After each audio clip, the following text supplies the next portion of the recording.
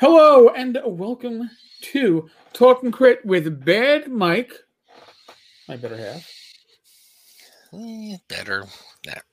All right, well, bigger half, maybe not better. Oh, excuse me. Now, of course, as we start the thing, Oh, I get gas, and I'm 10 car the gaseous one.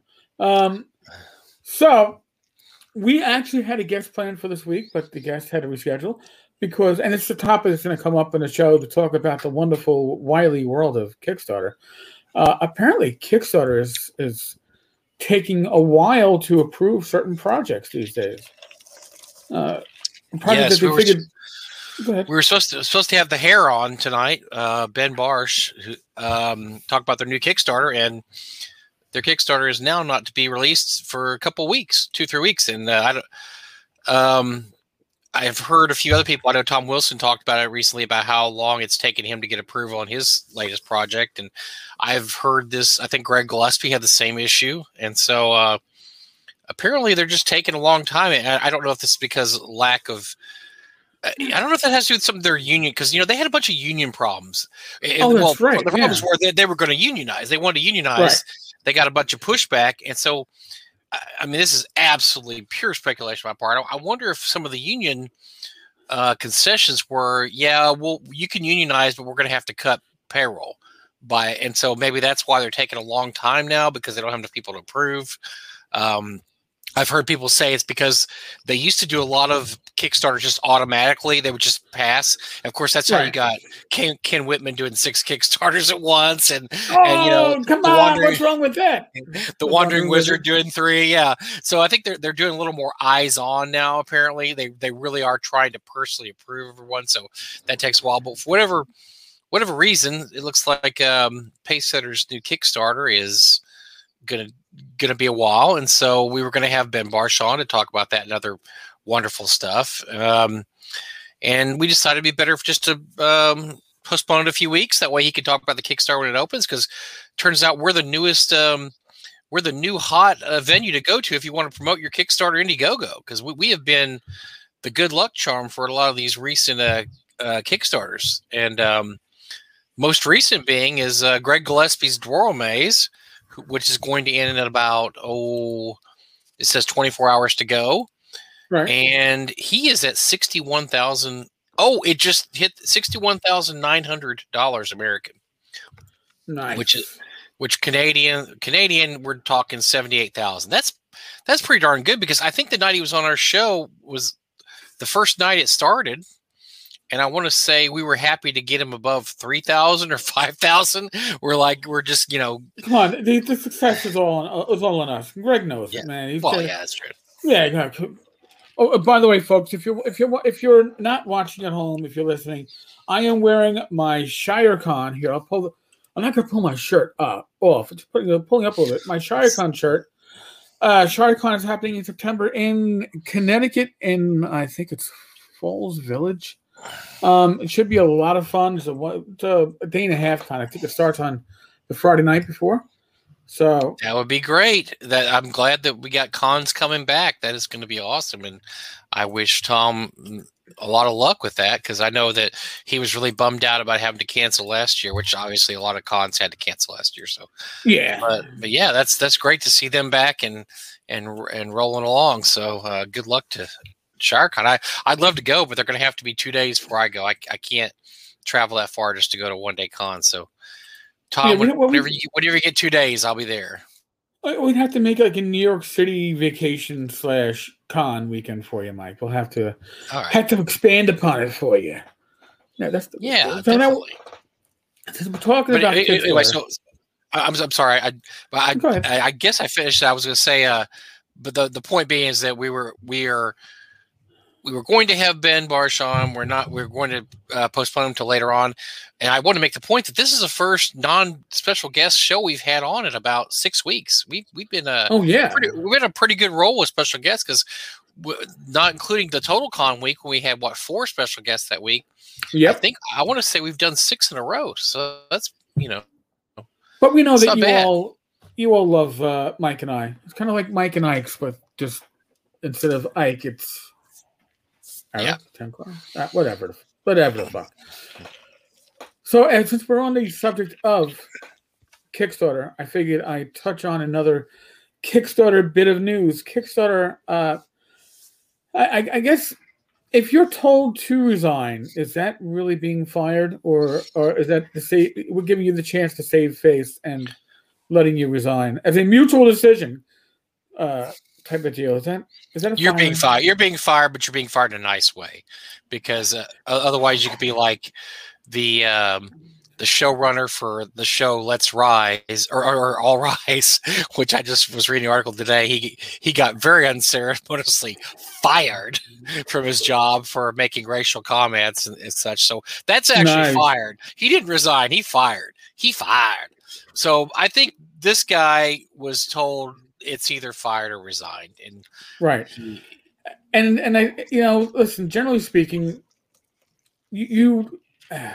if for your resume, you'd rather resign, but if you figure you're being fired without cause, you'd rather be fired because at least you can collect unemployment. And since we're in the world of COVID, that's an extra $300 a week towards your benefits. However, he would be fired for cause, I believe, for what happened, and it wouldn't be entitled to unemployment benefits. So yeah, I think I would take I'll take resignation for $200, please. And he well, also his position there, and considering that what Kickstarter's worth, and I have heard, I may have read it, I don't know, but he owns stock in Kickstarter.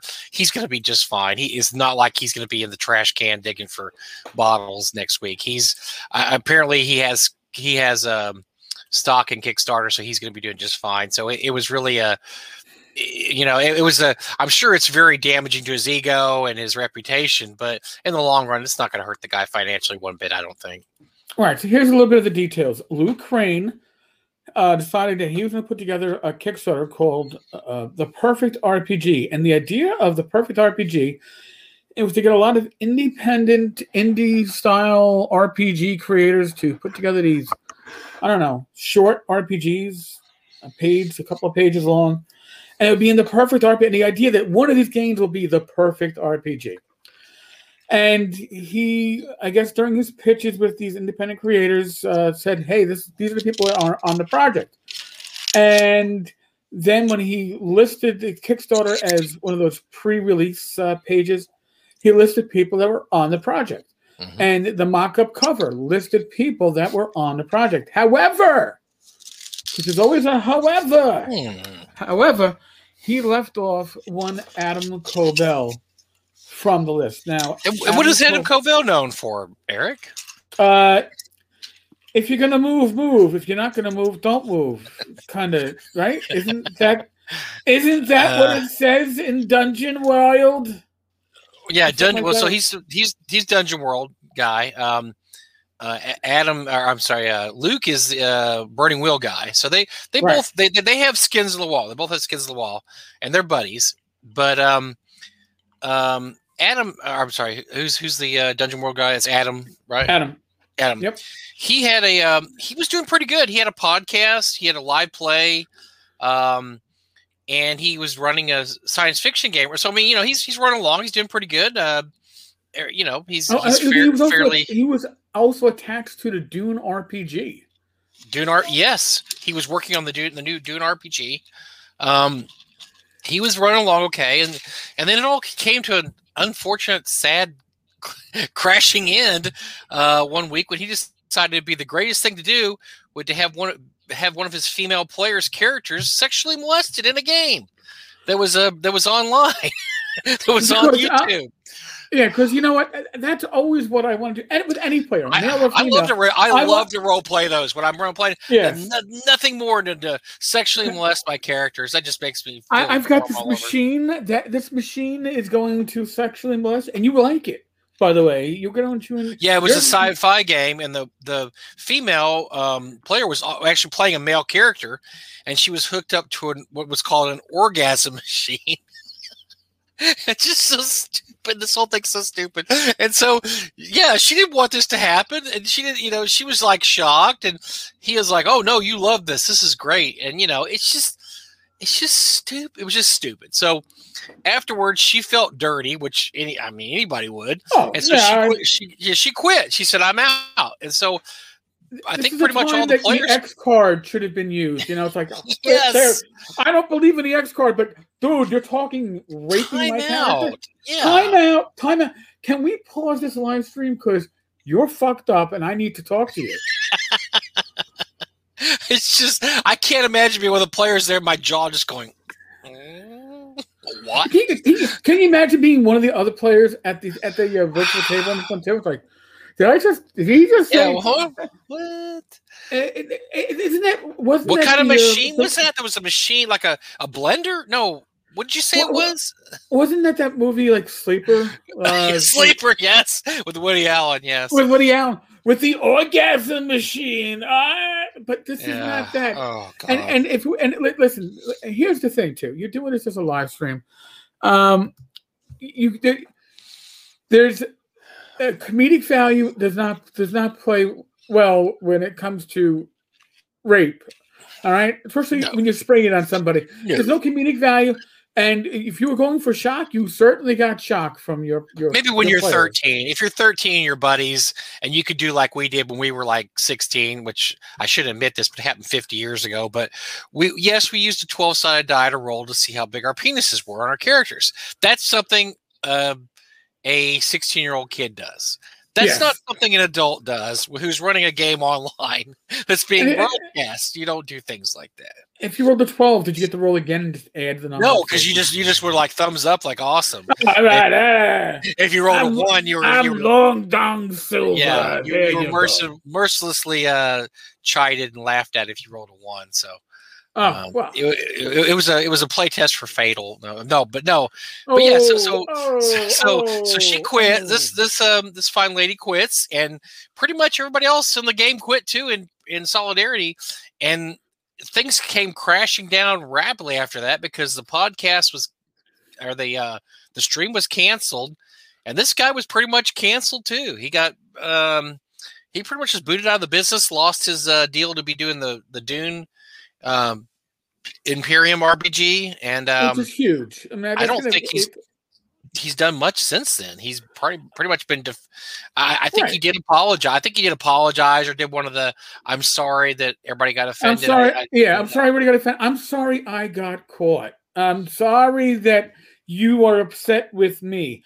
I personally don't think I did anything wrong. However, I am sorry that you feel I did, because you feeling I did is fucking with my mood. Well, and I think he also did the, I think I'm not going to do streamers.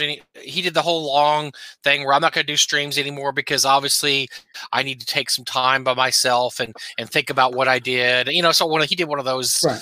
I'm going to beat myself with I'm going to wear a hair shirt, beat myself with a flagellation whip, and I'm sorry I did anything bad.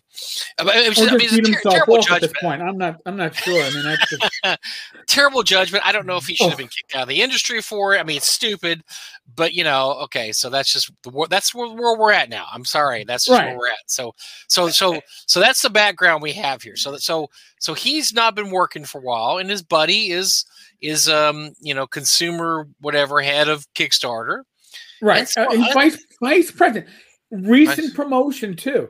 So it was like, all right, you were head of gaming RPG over whatever. Right. Oh no, we're gonna move you up in the world. We're gonna put you in community because you're fucking awesome. You are Luke Crane. And we have complete faith in you, even though Luke has run Kickstarters before where if people complained about not even complain. If somebody slightly criticized the way something was going on it, his solution was, "You're gone, refunded, off the project, no longer backer." Kickstarter doesn't obey its own rules. They don't. They are allowed to break their own rules. Rules for thee, not for me. Yes. Fuck you. There's been plenty of cases where the Kickstarters had a conflict of interest, and if you or I did what they did, we would be immediately booted and probably blacklisted. They're allowed to just, go along because they're allowed to break their own rules. And so maybe he had hubris here and thought he was, hey, I'm just going to break my own rule here. and not tell all these people that were doing the perfect RPG that I've got this guy. I'm going to hire him on there because I want to give my buddy work. And I'm not going to tell them that they're working with a guy who basically ran a sexual assault on YouTube. Right. It wasn't a real sexual assault. We just wanted to role play a sexual assault. And as we all know, role playing is just a game. So it was a game of sexual assault. That just sounds even worse. I'm sorry. Let's have a game of sexual assault. No, you can't do that. No. So what Luke did, because, and by the way, Luke says, when I explain this to you, you folks are going to tell me, what the fuck? Luke's excuse as to why he listed the creators of this project on the Kickstarter page, reverse alphabetical by first name, thereby putting Evan Corbell at the bottom of the list, was because he wanted to highlight the person that by reverse first name, I really wanted to highlight their work. So I'm going to put them on the top of the list. Perfect sense. Absolutely perfect sense. Perfect sense until the moment that you get caught with your hand in a fucking cooking jar. And then you're like, no, really, I was putting cookies back in. I don't know what you were talking about. These crumbs fell out, and I have to put them back in. I'm just doing you a favor. No, you weren't. Now here's the other funny thing, too. This was pointed out. If you looked at the Kickstarter's comments, now a lot of the comments were removed. Now, I'm not sure if they were removed because people got kicked off the project or if they got removed because Kickstarter removed it. My experience with Kickstarter is you pretty much have to be over the top to have Kickstarter remove your comment. In my case, when the creator of Myth and Magic didn't like the comments that I was making on my own blog. That's a great one. When he decided to, we're shipping stuff. And I was like, I think I might even send a comment. Holy shit, we're shipping stuff? It's the sign of the end of times, man. The apocalypse is here. Or some other snarky comment. He goes, and here is 10 True Blue Knight / 10 cars shipping information, and gives my shipping info out. So and it was only the USPS postal code, which happens to at least list where I live, right? So it was a weekend. I reached out to Kickstarter and said, "This is basically fucking bullshit. I'm being doxxed, and poorly at that, but I'm being doxxed by a real douchebag." And they removed it and gave him a little bit of a slap, like, "Don't do that again.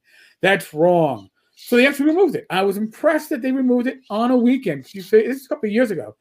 They were a smaller company. Who knows how many people were actually working? I'm sure it was the intern that had to take care of that. But whatever. So not only though did he pull this thing, and like I said, you can go and look. I don't know what the pre-release looked at, but if you go to the Perfect RPG at Kickstarter, and if you can't find it by looking for it, because I couldn't, you got to look up Burning Wheel, because that's another thing. Apparently, he used to be known as Luke Crane if you looked him up on Kickstarter, but Kickstarter does not allow you to change your company name. But he changed his name to Burning Wheel because he had access. So, or Burning Crotch or whatever it refers to. But in any case, because he's like a venereal disease at this point, I think that's what he did. I'm not saying he is. This is opinion. We're not in Canada. You can't sue us. We're Americans. Right? Yeah. Go fuck yourself. But in any case, he apparently said, "Let me make this a staff pick." Kickstarter that you should be. Made his own project a staff pick. There's no conflict of interest there at all. No, that's don't look behind the curtain. Put money in and now. There's an interesting funding. But it was true. It was a staff pick. He used staff and he picked it. It was a staff pick. It works out. Makes perfect sense. And I'm not sure the exact prices. I don't have the Kickstarter in front of me for the funding levels, but it was something like 15 for the PDF, but 16 for a print copy with the PDF. Okay, so you're trying to push it, but you have the option of paying double or triple the price for the same product if you wanted to support the backers, not the backers, I mean the creators more, because you want to put more money into the hands of the creators. Just pledge more money, which is great. But if you looked at the mock-up of the cover, the front and back cover, which listed all these important names on this Kickstarter, you would think Adam Cobell is the one name that I think I recognized. Not on the cover mock-up. Why? Why would he not be on the cover mock-up? Because he wasn't on the Kickstarter pre-release page to psych everybody up. He wasn't mentioned to the other creators. So, yes, Luke claims that there was no attempt at deceit on his part. It was just poor communication. And what poor communication means in this case is that I got caught in my deceit. I should have put a little bit more effort into my deceit, so it would have worked a little bit better. And instead, no, I didn't, and I got caught. And then, much like Adam's issue, once people found this out, they started the creators dropped out, and it got a little. I think it shined the light, and that's Kickstarter. They don't like to shine the light on the fact that they break their own rules constantly in every which way whatsoever. And so I think this was just so egregious in the terms of, well, not only did he make his own project a staff pick, but he put somebody on there without anybody else know the project. No, I mean, there was just too many red flags there, and somebody had to go down. It was him. And like I said, I think he's got kind of a golden parachute, because I believe he owns stock in the company. So it's not like he's digging around the trash can for, bottles to return anything right now. But it was I think it was quite embarrassing probably to Kickstarter to have that happen. Oh God, this was covered on the quote news sites that covered geek stuff. So I mean, it hit those things, and of course it hit it not because of Luke Crane abused his authority. No, it happened because Luke Crane snuck in Adam Cobell. I didn't sneak him in. I just kind of shoved him under the rug, and then pulled the rug back gently to reveal him. It wasn't a sneak. Yeah, you just didn't look far enough down the page, because he's all the way at the bottom. You just didn't look far enough, man. As Bob G says, why the hell even list this guy's name? Hire him on the side. You could have had him right under a pseudonym. Yeah, right under a pseudonym. I mean, isn't that what Gareth Sharka is doing? Yeah, with Brophy, like Michael Brophy. Because there's a lot of people who won't buy anything Sharka works on because they've been burned by Sharka so many times. They're like, I will not buy a Sharka. So all he does is he works for companies and changes his name, so you don't know it's a Gareth project, right? In that way. So if you want to look at the Star Trek RPG, if you see Michael Brophy listed on the credit for any product, it means that Gareth Sharka worked on it. That's not a huge secret anymore. Mm-hmm. I think they stopped. I think he's still working on it. They stopped using the pseudonym because it's like, don't look behind the curtain. Oh, we're in front of the curtain now. Fuck. So yeah, that was the perfect RPG. So the fallout from that was huge, and I've seen some people try to defend Luke, saying, I don't see what the problem is. Luke didn't do anything wrong. And Adam's a good person. Listen, I don't know Adam from a hole in the head. I know Adam from his moment of stupidity, where somehow an adult, and listen, I'll be the first one to say this. If you are in the RPG gaming community, there's a lot of similarities to this as there is to when I was in law enforcement, believe it or not. Because the joke when I was in law enforcement was that you're in a locker room, it's much like being back in fucking high school. It's dick jokes and everything else and practical jokes, and the immaturity level comes out. It's like never actually graduating high school. Well, you know what? If you're a gamer, to some extent, there's a good chance that some of that carries over. And your common sense fucking dies withers on a vine. And somehow you think it's appropriate. And maybe it would have been appropriate with an all-male party at your home game, at your table, in your kitchen, where you've played with these people for the last 15 years of your life, and they're going to find this to be fucking hilarious. Sean's character's going to get raped, and they're all going to laugh, including John. Yep. Yes. You don't do that in a fucking live stream with people that you you don't really fucking know him. I'm sorry. And to a female, yes, Bob, it's a nice shirt. I play again the ShireCon shirt. I wear it with love. You just don't do it. So common sense went out the window. I don't. That really is that's a critical fail. That's like I mean now maybe if we're going to quote 5e rules, maybe he rolls disadvantage on common sense all the time. I don't know, but I painful and the idea that Luke somehow said, "I will rehabilitate this good friend of mine, this fine creator. I will bring him onto this project, unbeknownst to everybody else on the project. I will bring him on and bury his name at the bottom of the list. But I will bring him on, and this will bring him back to gaming. He will no longer be ostracized. He will no longer be unpersoned. He will no longer be." You know, and I believe in second chances. I mean, the guy, you know, if he's even given a half-ass apology, I think his apology was half-ass. You know, okay, so he should serve his time in the desert, you know, whatever, off in the middle of nowhere, and then he can come back and give it another shot. I mean, you know, everybody deserves a second chance, especially if you make a stupid mistake. I mean, you know, a lot of us have made stupid mistakes in our life. You hopefully you can come back for it or said stupid things. Right. But this isn't the way to shoehorn somebody in. You know, that this was not he had not served his time in the desert yet. He had definitely not had enough time to rehabilitate himself.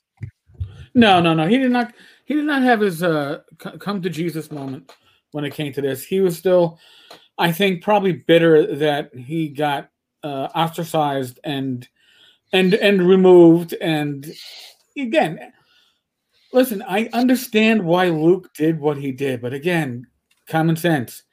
First off, too soon, too early. Second, how do you spring this on these other creators? Because not for nothing, it's not like you're saying, well, these are a bunch of general creators that no, these are a bunch of indie creators. Indie creators tend to lean left, right? So who's probably going to take offense to you putting in, for dare I say it, a rape apologist or whatever it is? That's not going to play well. How is that going to work? How does that come out and you're going to go, well, that's a fine project. Hey, everybody. The comments in the Kickstarter section, when people saw Adam, does anybody know that? Do people realize that Adam Cobell is part of this project? Again, and you know it was for rehabilitation if you weren't putting him in as a pseudonym. It wasn't like, but I guess you couldn't do the pseudonym because you're supposed to be all these named indie creators. Again, I don't know the names because I don't play indie games for the most part. But I mean, this is what you're looking at, and this was sleazy, and Kickstarter can be sleazy. Dandelion Games, how does Kickstarter compare to Indiegogo on stuff like this? I'll be honest with you, I've never heard. Indiegogo is smaller and seems to have less drama attached to it, and Indiegogo allows you to, as a creator, you have a lot more leeway into how you're running a project.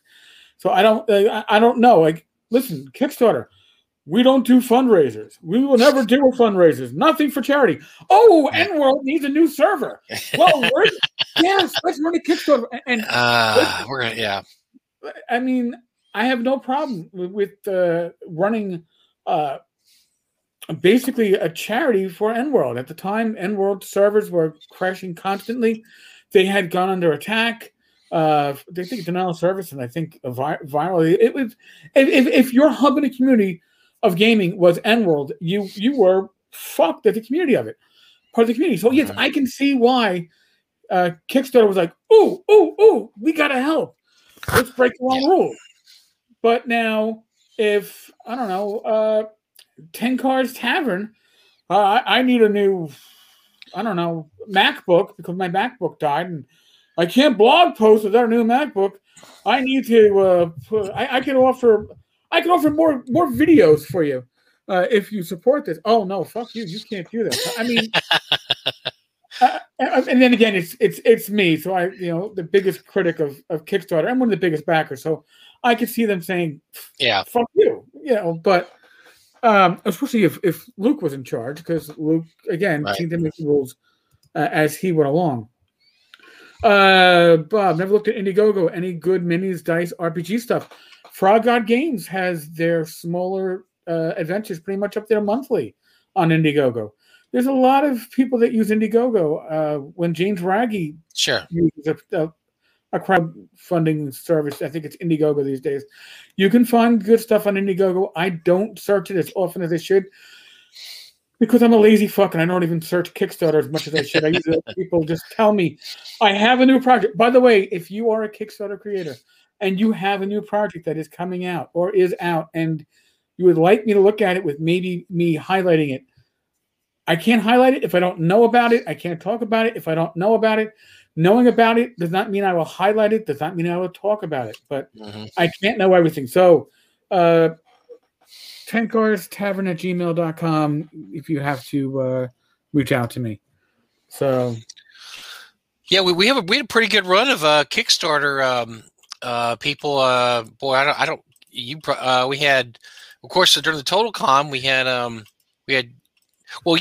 you did all those. You did those Zine Quest, like a million Zine Quest. I went Zine Quest crazy. And then we had Casey on the show, and then we had Greg Gillespie, which, by the way, I'm looking, and he is probably going to tip 62,000 tonight. We're at 61,900 still. So yeah, he's still got 22 hours to go. So if you have not backed Dwaro Deep yet, please check it out because it's going to be awesome. But yeah, we had and then we had Chris Clark and his Kickstarter. We had oh dear, who am I forgetting? I'm forgetting all these people we had Kickstarter. We did a bunch of Kickstarter people. We did Mr. Jim Wampler and his Kickstarter successfully funded. Courtney Campbell. Oh my God, Courtney, yes. Yeah, his did very well. We had Doug. I can look at the list, dude. If you want me to, I was just trying to do it from my head, but I'm my brain's fried usually. No, we're both getting old. Levi Combs. Can't forget Levi. Oh yeah, Levi. Yeah, Levi's. So we become the go-to for if you want to pimp your Kickstarter and talk about modern problems in gaming, but and we welcome that role because we love talking Kickstarters, we love talking to our friends, and we love pimping people that we like to pimp. So yes, I just think it's funny that we first started doing this back last year. More often than not, it was just you and I talking for 2 hours, and then every once in a while we might have a guest. We'd just pop somebody in, so one of our friends mostly. And now it's become more like, okay, well, we're really going to talk to the guest. And honestly, it's easier to do a show like that, isn't it? It's much easier when you have somebody else and you could just throw questions at them and just, bounce opinions and stuff off them. It's actually harder to do just you and I. Although it's not really hard, but it's different. It's a different show because, when we have a guest, see, I think some of the magic of having guests is watching them cringe when we bring up newsworthy stuff that they don't want to touch on. It's like, oh shit, you're going to talk about Kickstarter and how fucked up they are. We should have had Ben on the show tonight and been just ripping Kickstarter, have him just squirming in his seat. Oh God! So the project is going to be live in April. That was April 2022. Yeah, no, sorry. Pace setter is persona non grata now. Never. So yes, folks. I will never be doing a Kickstarter, folks. Just so you know. Because if I did, I could not be honest about Kickstarter. And listen, Kickstarter, if you ask me, is Kickstarter more bad than good? I would say it's vastly more good than bad. But to not admit that it has this original sin baked into it is egregious to the community. You have to acknowledge it. You have to say, yes, it's got some nepotism built into it. It's got abuse built into it. It has politics built into it, and to pretend otherwise is foolish. That does everybody a disservice. Doesn't mean it's not a good platform to sell your shit on. Okay, it just means it's not perfect. And if it was perfect, we'd be living in a fantasy world without rape apologists and rape machines and orgasmatrons. Thank you, Bob, by the way, for reminding me what it was called in the movie. The Orgasmatron. Get him the off movie, the yes. Megatron! You're gonna kill him. So, so what else we got going besides sleazy Kickstarter runner people? Oh, we got a bunch of sleaze, but we can talk a lot of sleaze bags this week. We got sleaze bags coming out the woodwork. So, by the way, I don't know if you can hear the karaoke going on outside, but oh my God! I heard something. I didn't know what that. That's what it is, folks. Just so you all know. All right. So, do we want to go on to which property should we go on to?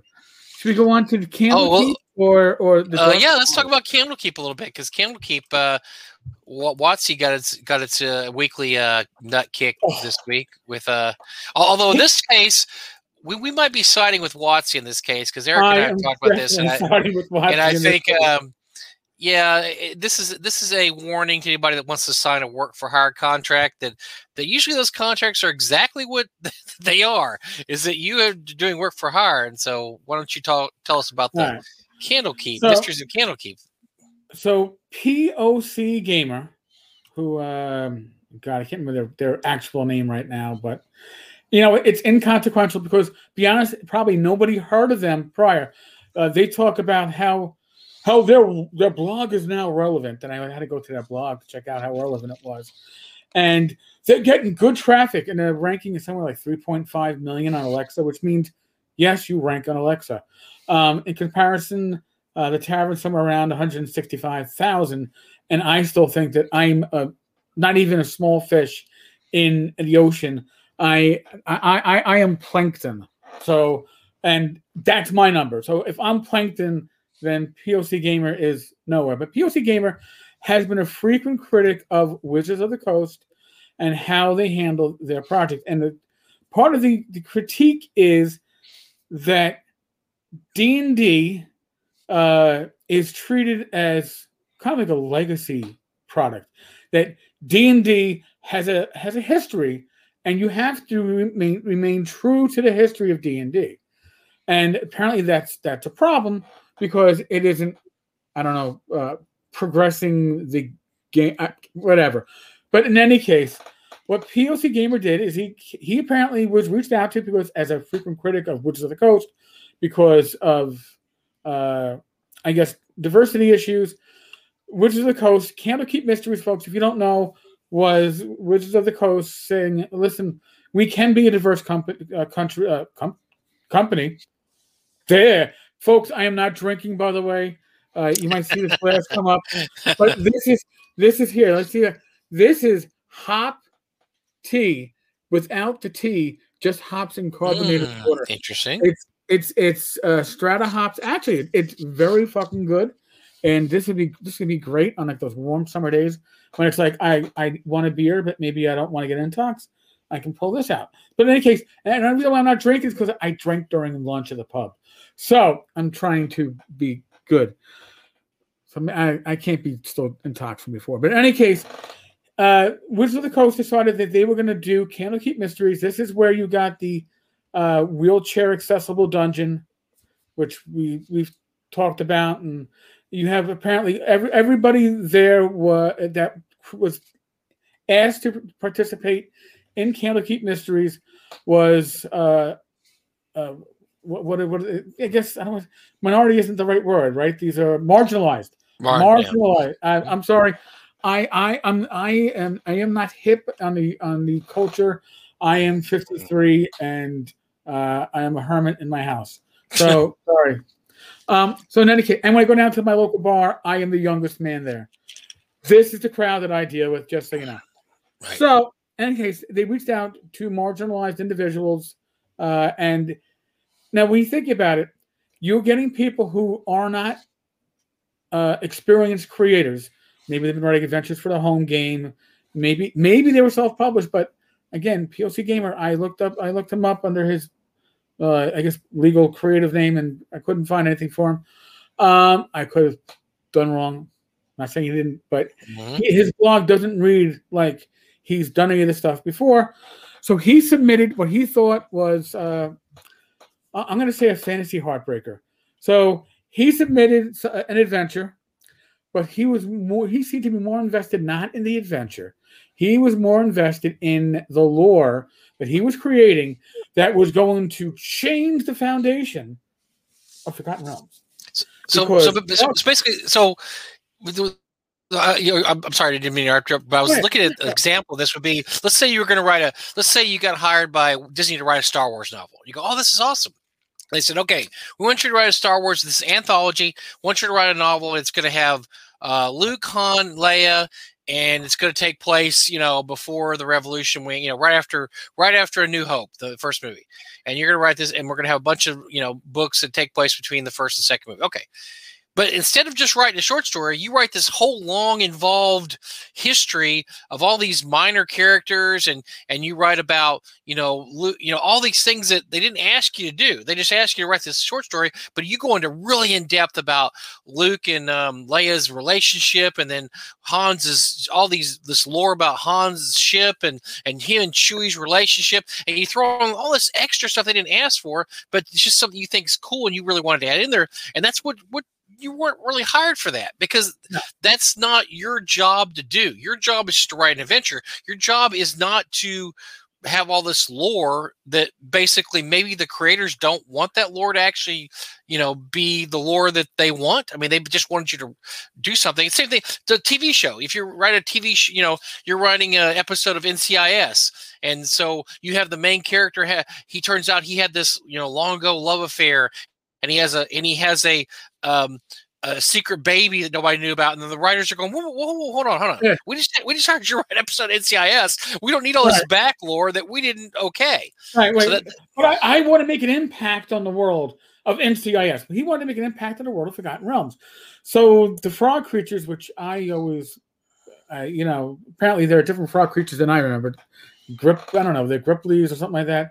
In any case, the frog creatures were going to have this huge lore built in, and lizard men and all this stuff. It was going to make them an integral part of the Forgotten Realms and the Underdark.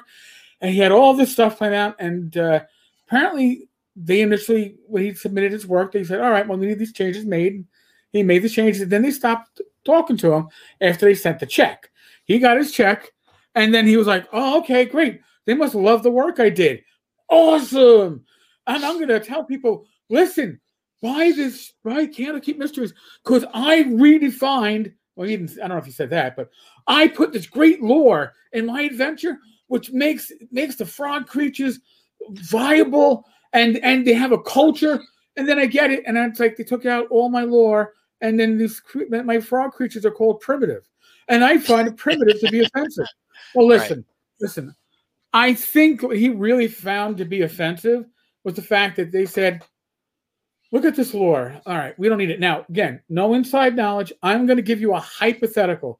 Here I am. I'm the editor at Wizards of the Coast. I've already sent this guy.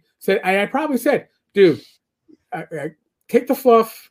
Listen, this isn't a porno. We don't need a fluffer. Take the fluff out.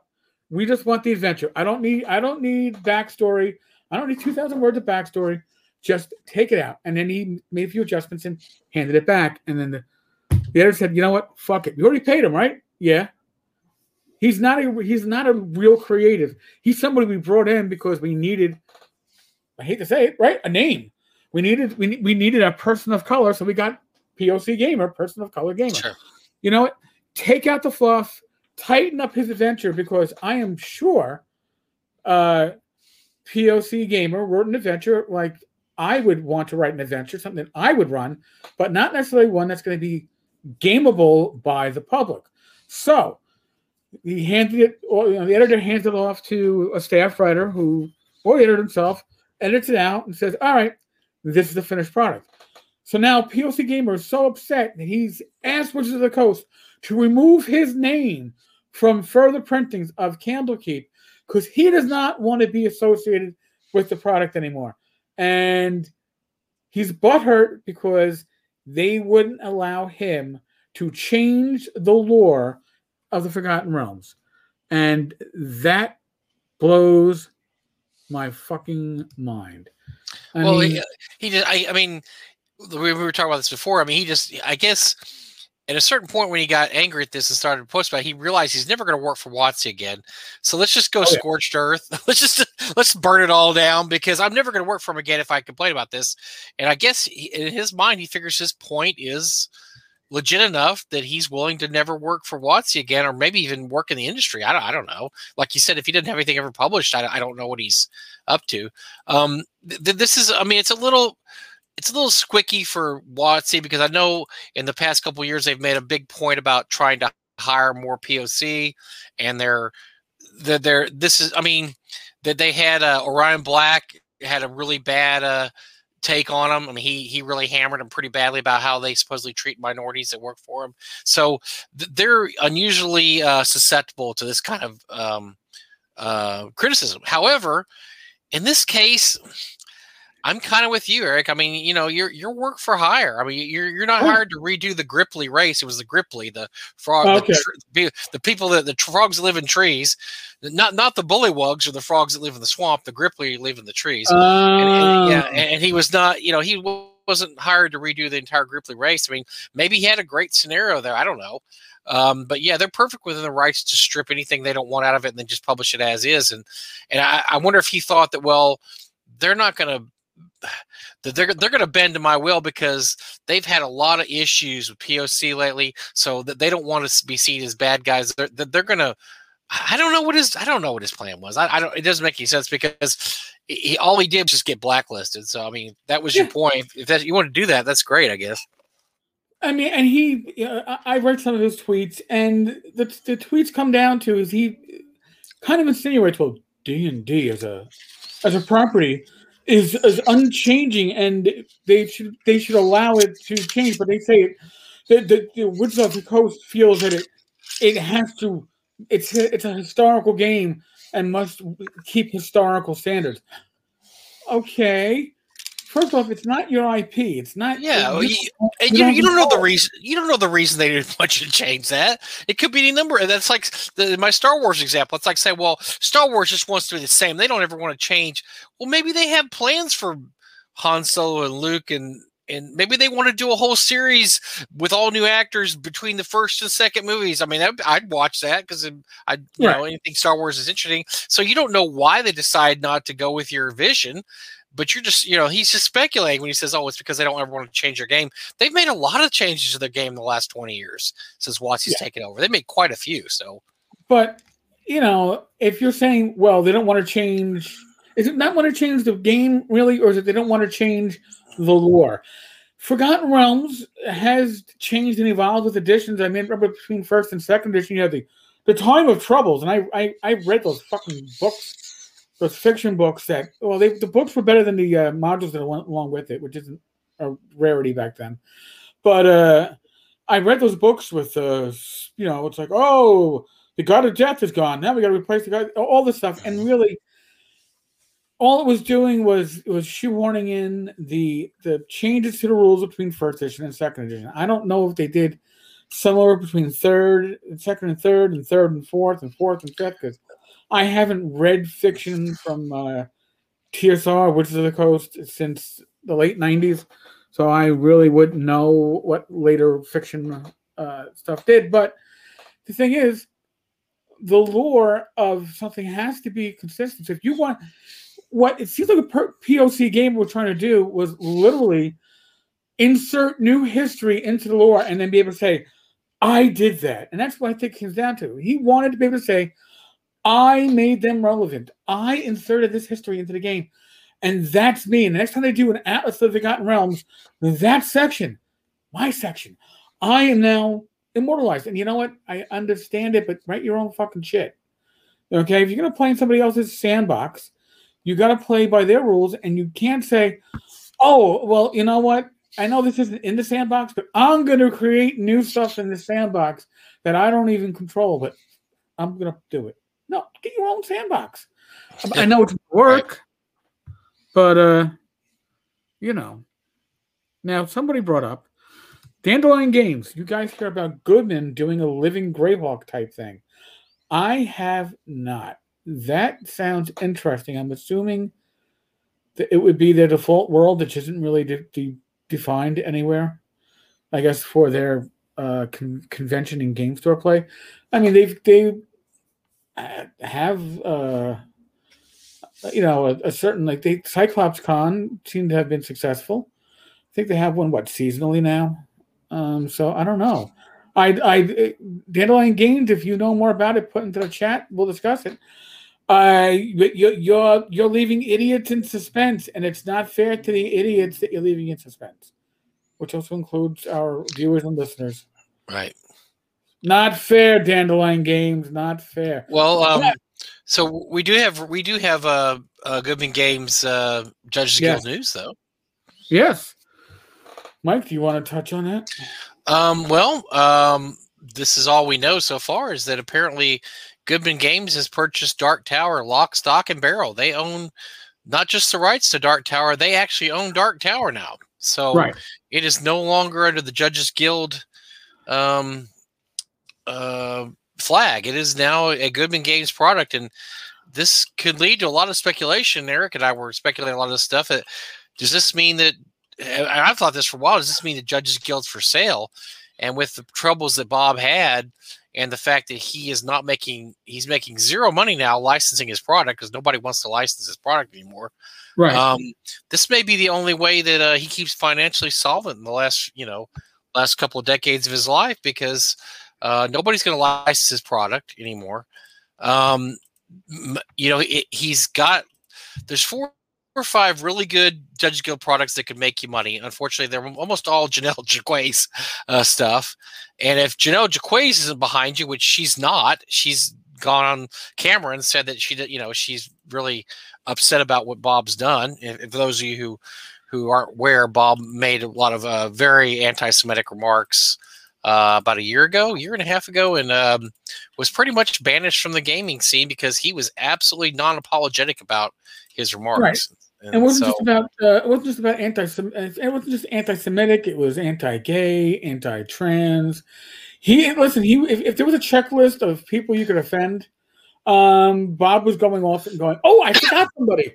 It was extremely old man, not tone deaf, and it was just like stuff that your grandpa might make a joke of that you're going to cringe at and go, that's a joke from 1975. That's not something we say now.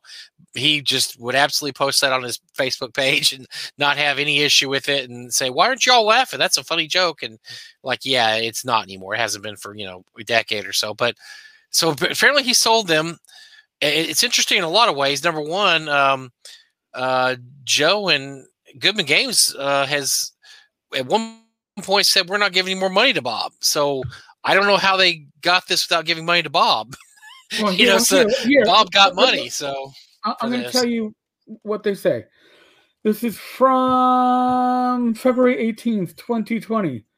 We are discussing and disheartened by the anti-Semitism, bigotry, racism, homophobia, and transphobia exhibited by the current owners of Judges Guild.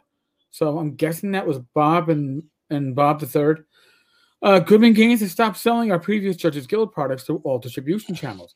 Judges Guild will no longer receive income from Goodman Games products now that sales of their titles have ceased, with one remaining product to release, which is a collector's edition. There's focused on the works of Janelle Jaquays.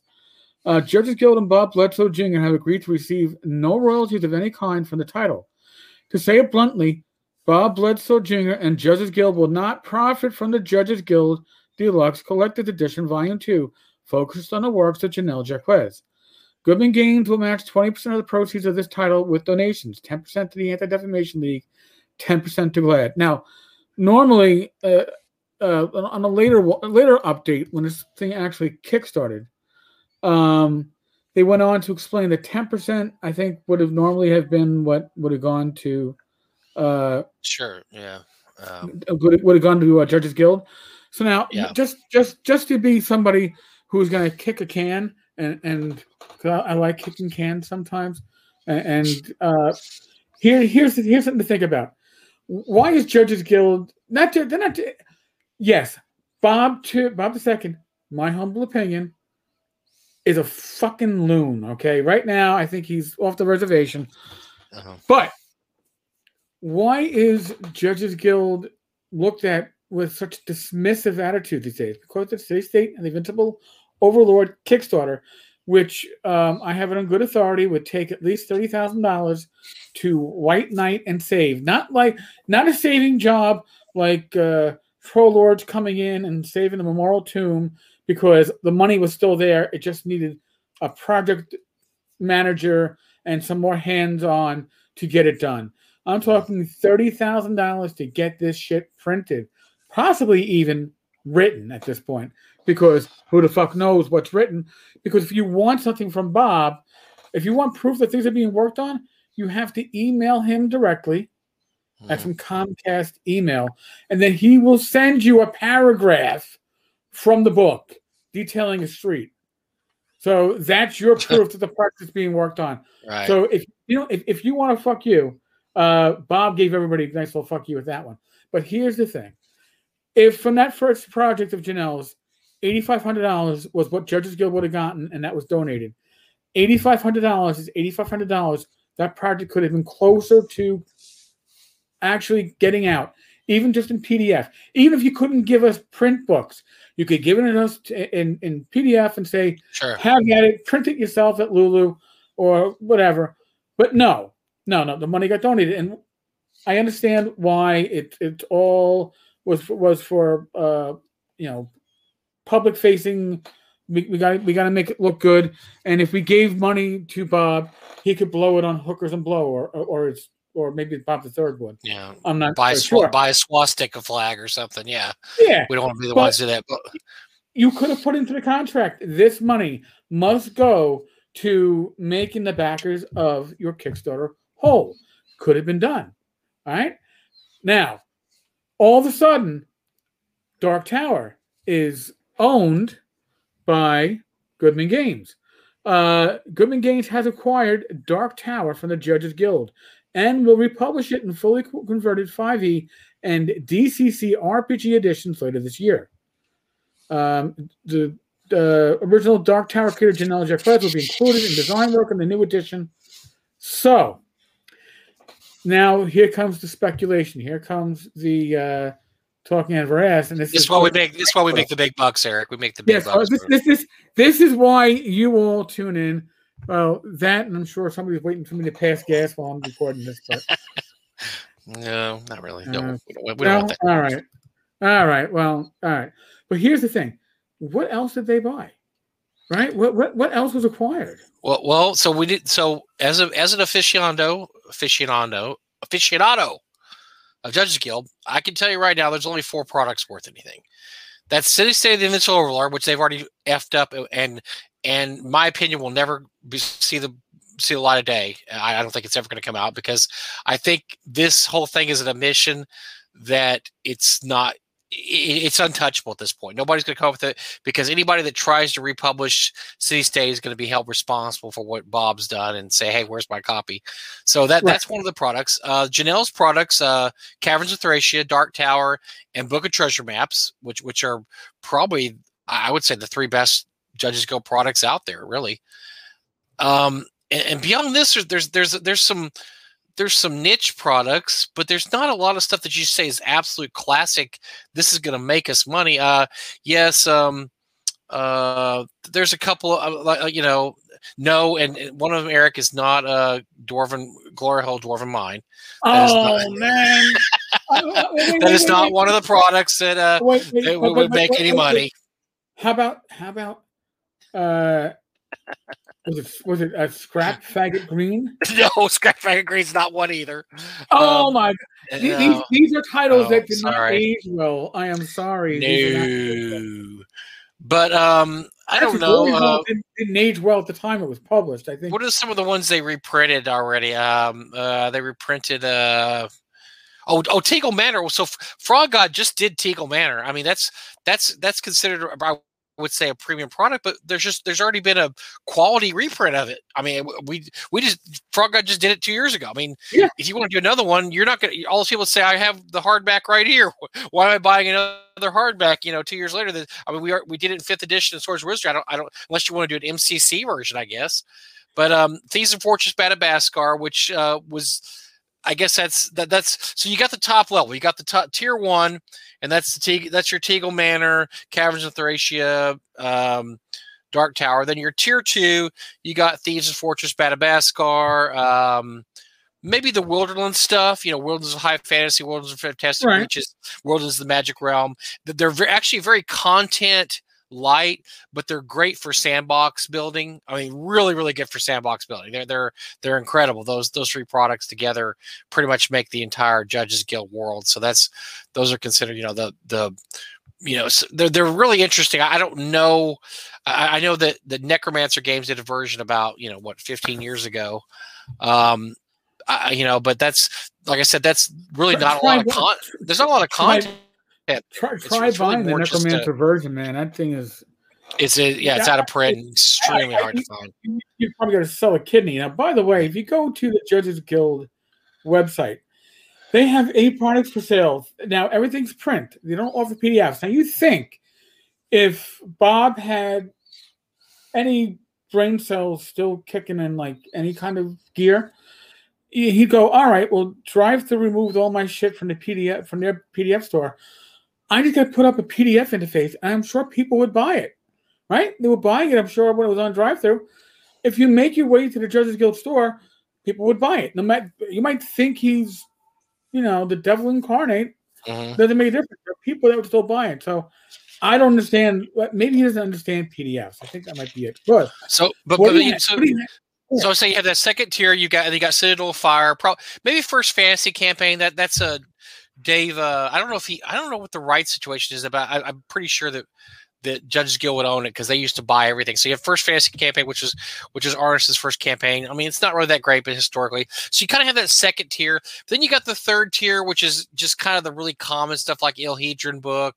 I don't know, Dragon's Hall, maybe Inferno, a couple of things, and then everything else is really bad. It's just everything below that. It's just like it's not worth republishing, and you're not going to make any money on it. I don't know. Sword of Hope's pretty bad. I'm trying to think of some really bad. I mean, Under the Storm Giant's Castle's awful. I mean, just stuff like that.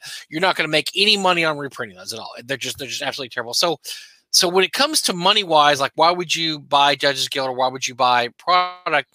When you really, if you're going to make money, you're only going to buy the first 3 or 4 products and then try to reprint them, which are Dark Tower, Caverns of Thracia, stuff like that. And coincidentally, those are Janelle Jaquays items. So I don't know. I don't know what Bob is really trying to do, because once he sells those 4 or 5 products, that's it. It's over. I mean, you're not going to make any money selling Restormal or Ravenscraig, or I don't know. You're just not going to make any money. Nobody cares. That they weren't very good anyway. Book of Ruins, stuff like that. They're anything nowadays that came out would be as good or better, or 10 times better.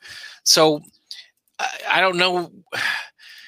Honestly, if I were him, I would have thought about just doing just getting rid of all of it. Just say, look, how much here, Judges Guild's for sale. How much?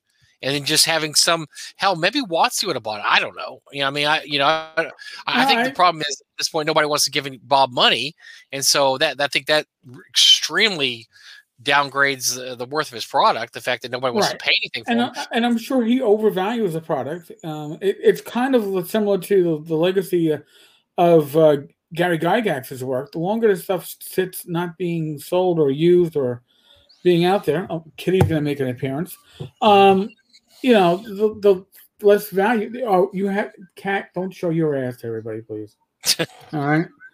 And I know. You want to be like your predecessor and make sure you get on the camera.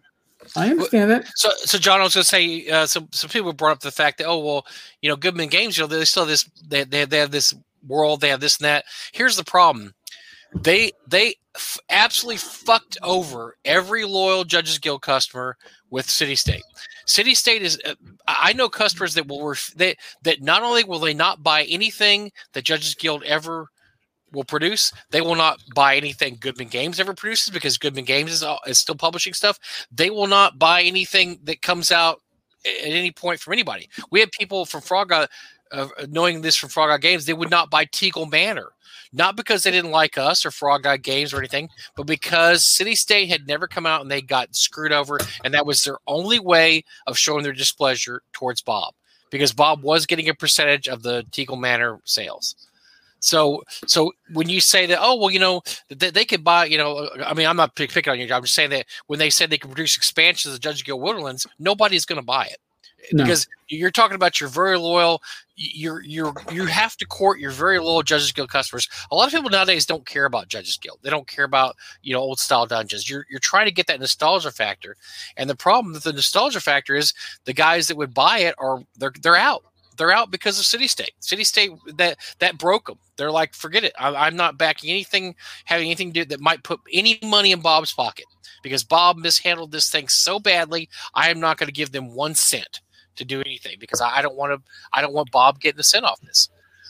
So looking at it with that, you're already looking at, okay, your core audience has already been fucked over and they're not dealing with you. Who do you have left after that? Well, you have some people that maybe haven't heard of Dark Tower, but are interested because they've heard it's a really good dungeon, which it is. Right. It's a really good dungeon. And if you're going to do a 5th edition, I mean, notice they're doing a 5th edition version and they're going to do an MCC version. They're not doing any kind of old school version. They're not after the old school here at all. They don't care about the old school dollar. And they realize the old school dollar is gone for them. It's absolutely gone. That ship has sailed. They're only here to see what translates well to 5th edition. I think Caverns of Thracia would also. I think that's a really good one. They're probably, maybe they're going to pop that out at some point. I think City State would have been, but City State's ruined now. So I don't, you know. I mean, just the same City State, like I said, it will take at least the $30,000 investment. So now, if Goodman Games wanted to say to Judges Guild, and again, no inside knowledge, we're just spitballing. Maybe Goodman goes, "Hey, Bob, listen, we know you're a transphobe. We know you dislike gays. We know how you feel about Jewish people. However, we are willing to take on your debt and obligation to complete the Kickstarter, and we'll give you $20,000 on top of that for rights to everything." Now, does Bob say yes? Because remember, Goodman Games took a very public stance against Judges Guild. They did a video stance against Judges Guild. So it wasn't, you know, I think initially their response to this fiasco from Bob was lackluster. But when they finally came out and made their real official statement, it was a strong statement. It wasn't lackluster, Eric. If you remember correctly, they were absolutely silent for weeks. Yes, initially. To the point where Goodman Games people were coming out and saying, "Hey, do y'all have a statement? Because we're hearing nothing from you. I mean, you haven't said one word about this, and this happened 2 weeks ago." And that's when they finally, I think, were just kind of forced into basically making that video with Janelle and Joe saying, "Look, we disavow anything Bob says. Right. That's not who we are." Blah blah blah. I'm going to ask you a couple questions or a couple statements here. Bob, Bob G has an interesting statement. If you were so concerned about not buying anything associated with gay people, you would not buy anything. That's true. That's true. But listen, Bob's issue isn't necessarily what he said. The issue is he's got a fucking project out there that hasn't come out. He hasn't updated in, I think last May was the last update. And his last update was woe was me. Woe was me. I should have gone to the hospital, but I didn't go to the hospital because this project was just so important for me to save every dime. I gave up on my car. I did not get a new driver's license because I should have my eyes checked, but I can't afford that. But woe was me. So don't get mad at me because your project's going to get done. I mean, Gareth Skarka never came out with Far West, never came out with Buckaroo Banzai, took people's money, didn't care. If Gareth Skarka pimped a product tomorrow, would you put any money in there? I don't care what kind of a person he is. He could all his money to charity and be saving kittens in the street. He started to rip people off, and so you're not going to give Gareth any money anymore because he's already said "fool me twice, ha ha ha." Here's the money. So it's more about what has he done with projects he's already had, and the problem with Bob is he already has $1,000 of everybody's money that we're never going to see look, City State's never coming out in any kind of form. I have inside knowledge of this, and I will tell you right now, what was actually done on City State is absolutely it's unpublishable. They would have to start from scratch and republish everything or rewrite everything because it's been so long. It was written for Pathfinder 1.0. That's how long ago it's been that this project came out. So to sell it again, you're going to have to rewrite it because it's written for Pathfinder 1.0. Well, nobody's buying Pathfinder 1.0 anymore. You're going to have to rewrite it for 5th edition, which is going to be a complete rewrite. So you're looking at completely rewriting. So you say it's just not coming out. It's not going to happen. So it's more about what they've done to F people over more than this is a bad dude, but everybody's a bad dude. And I'll disagree a little bit. There's bad dudes and there's bad dudes. I mean, there's certain things I can deal with, and there's certain things that I don't even want to touch with a 10-foot pole. And I think in this case, and I used to consider Bob a friend. He's a nice guy. He's a very nice guy. And Eric's met him. He's a nice guy. But you know what? If you absolutely refuse to change what is absolutely a wrong opinion, then there's something wrong with you. But when something that's, when you can't see that what you're saying is harmful, and everybody's telling you, look, I was on Bob's Facebook page when this was happening. He had long time friends were saying, Bob, just stop. Just stop. He kept on digging the hole deeper and deeper. And here's the thing, folks. You know what? You can have whatever opinions you want, and we have a freedom of speech, and that is fine. Freedom of speech does not mean you're free from reactions or free from any kind of liability that your actions might give. So if the liability to you making racist and bigoted comments is that your business collapses, well, that's on you. Okay?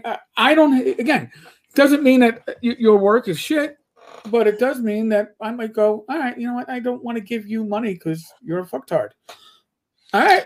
I mean, if you think, you can have the opinion that you think cats are awful. I hate cats.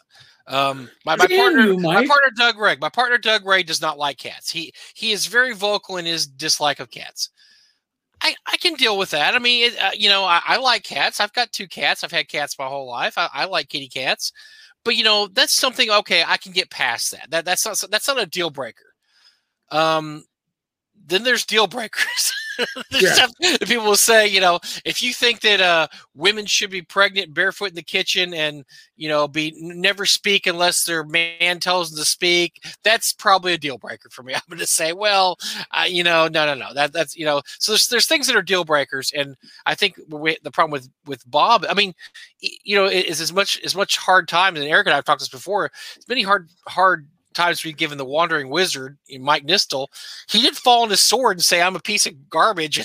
I should have been running Kickstarters, and I'm sorry. Right. So he did. It wasn't like he just stuck to this opinion like some of the other people, like, Whitman and Skark, and said, no, it's all these outside forces that caused this bad thing. I have perfectly, honest motive, and I'm still going to come out with this stuff any day now. It's going to be published. No, he just said, look, it's never going to come out. I screwed up. I'm sorry.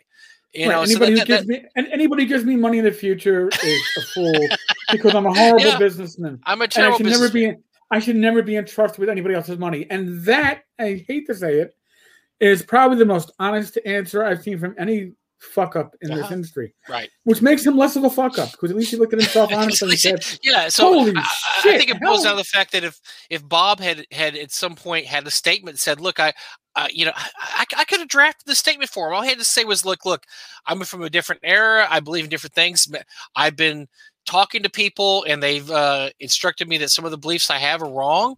I'm willing to look at these beliefs, and you may be right. Maybe these are wrong, and I could be. If I'm wrong, then I'm going to do some soul searching, yada yada. No, it was nope. I'm not wrong. You're all wrong. I don't care if 90% of the people don't believe what I believe. Tough luck. And I think that's the issue. And even the people like you were mentioning, Bob, like, big companies. Yes, we all carry iPhones, and we know in the back of our mind this iPhone was made by some poor kid in India who was paid 27 cents a day. Yes, that's awful. That's terrible. None of us should have iPhones, right? So, but there's degrees of villainy. Is that the kid I don't get have paid. an iPhone. I Well, you're certainly don't smart. have Yeah, yours was made by people that are paid $25. No, seriously, no. Yeah, all yeah. your phones are made by somebody making 27 cents an hour. I'm sorry. All I know is that when I order something from Apple, it comes from China directly. It doesn't get shipped from the United States. I have to watch it get tracked from China. So they've never done any human rights violations at all. No. They're perfectly wonderful. It's probably what the Uyghurs are making the iPhones at their rehabilitation. Well, they're country club. The Uyghurs all live in country clubs, and they're all happy frolicking in the park while they get paid $30 an hour to make iPhones. No, so yeah, you got to be realistic. You're right. I mean, yeah, it's all not good, and if you look at how the sausage is made, sometimes it's not very pleasant. And you're right, that would totally paralyze us as humans if we sit there and said, I'm not going to deal with any company that doesn't ethically source fill in the blank, because it turns out that very few of them ethically source anything. But there's a point when you're asked to fall on your sword and admit that yes, you do this is wrong, or when you just say no, I'm just going to go full speed ahead, and I'm just going to stay with I'm going to stay with this really bad. That's a sign of self-awareness, and it's a sign of maturity, and it's something that is hard to do. And I saw the value of it when I was working as a cop, and I was working with my CO in the CO's office, and it's like, lad, I got to protect these guys. Oh, why? Because they fell on the fucking sword. They fell on the fucking sword and it was their fucking sergeant that fucked up, but they fell on the sword, so I'm going to protect them. But because there's some idea, you go, all right, I fucked up. Maybe I didn't fuck up because I wanted to. Maybe somebody had me fuck up. When I fucked up, I'll take the responsibility for it. Not. I'm apology. Well, this is here's the thing. Bob's apology, if I recall correctly, was, "I'm sorry that you all think I'm a bigot." Well, and it was also promulgating a lot of the really weirdo, like Rothschilds control the world stuff, and he was like, and his apology was that, well, I realize that all Jews aren't the terrible kind that control the world, but the ones that do control the world are terrible. Okay, that's not really an apology. You're just saying you still believe in the conspiracy theory. You just don't think that all the Jews are in on the conspiracy theory. There's still some quote unquote good Jews out there. So yeah, that's right. You're not really apologizing for anything. You're just you're just keeping with your conspiracy theory. You're just and then the worst part is everybody that knew Bob Sr. said he was nothing like this, and he would be ashamed of his son. I know people that knew Bob very well intimately, and they said they never said anything like this, never believed this kind of stuff, would just be absolutely ashamed of his son and grandson because they both are peddling these conspiracy theories that soon. So all that aside, I mean, we should have spent so much time on that, but I mean, we had to get that's our feelings, so we have to let the feelings out. But even with all that being said, he's still going to make money, and he was making money off of licensing his products. Now that he can't license, seems like his MO in the future is going to be to try to sell these products. It's just that besides Goodman Games, who else is going to buy his product? Well, here's the thing. I was saying before, he has a web store. The web store has a total of 8 products, not counting his shirts and shit. 4 of them, though, are campaign maps. Barbarian at Altanis, Isles of the Blessed, Ginor, and the city-state of Ramchandra. The maps are $2.99 because they're print. You can get Unknown Gods for $13.99. The Thieves of Fortress Badabasca hardback limited run for $33, or Castle Book 1 or 2, which, by the way, Castle Book 2 is listed before Castle Book 1, which tells me somebody does not know how to work a webpage. Or $9.99 a piece. So, or you can just you can buy shirts.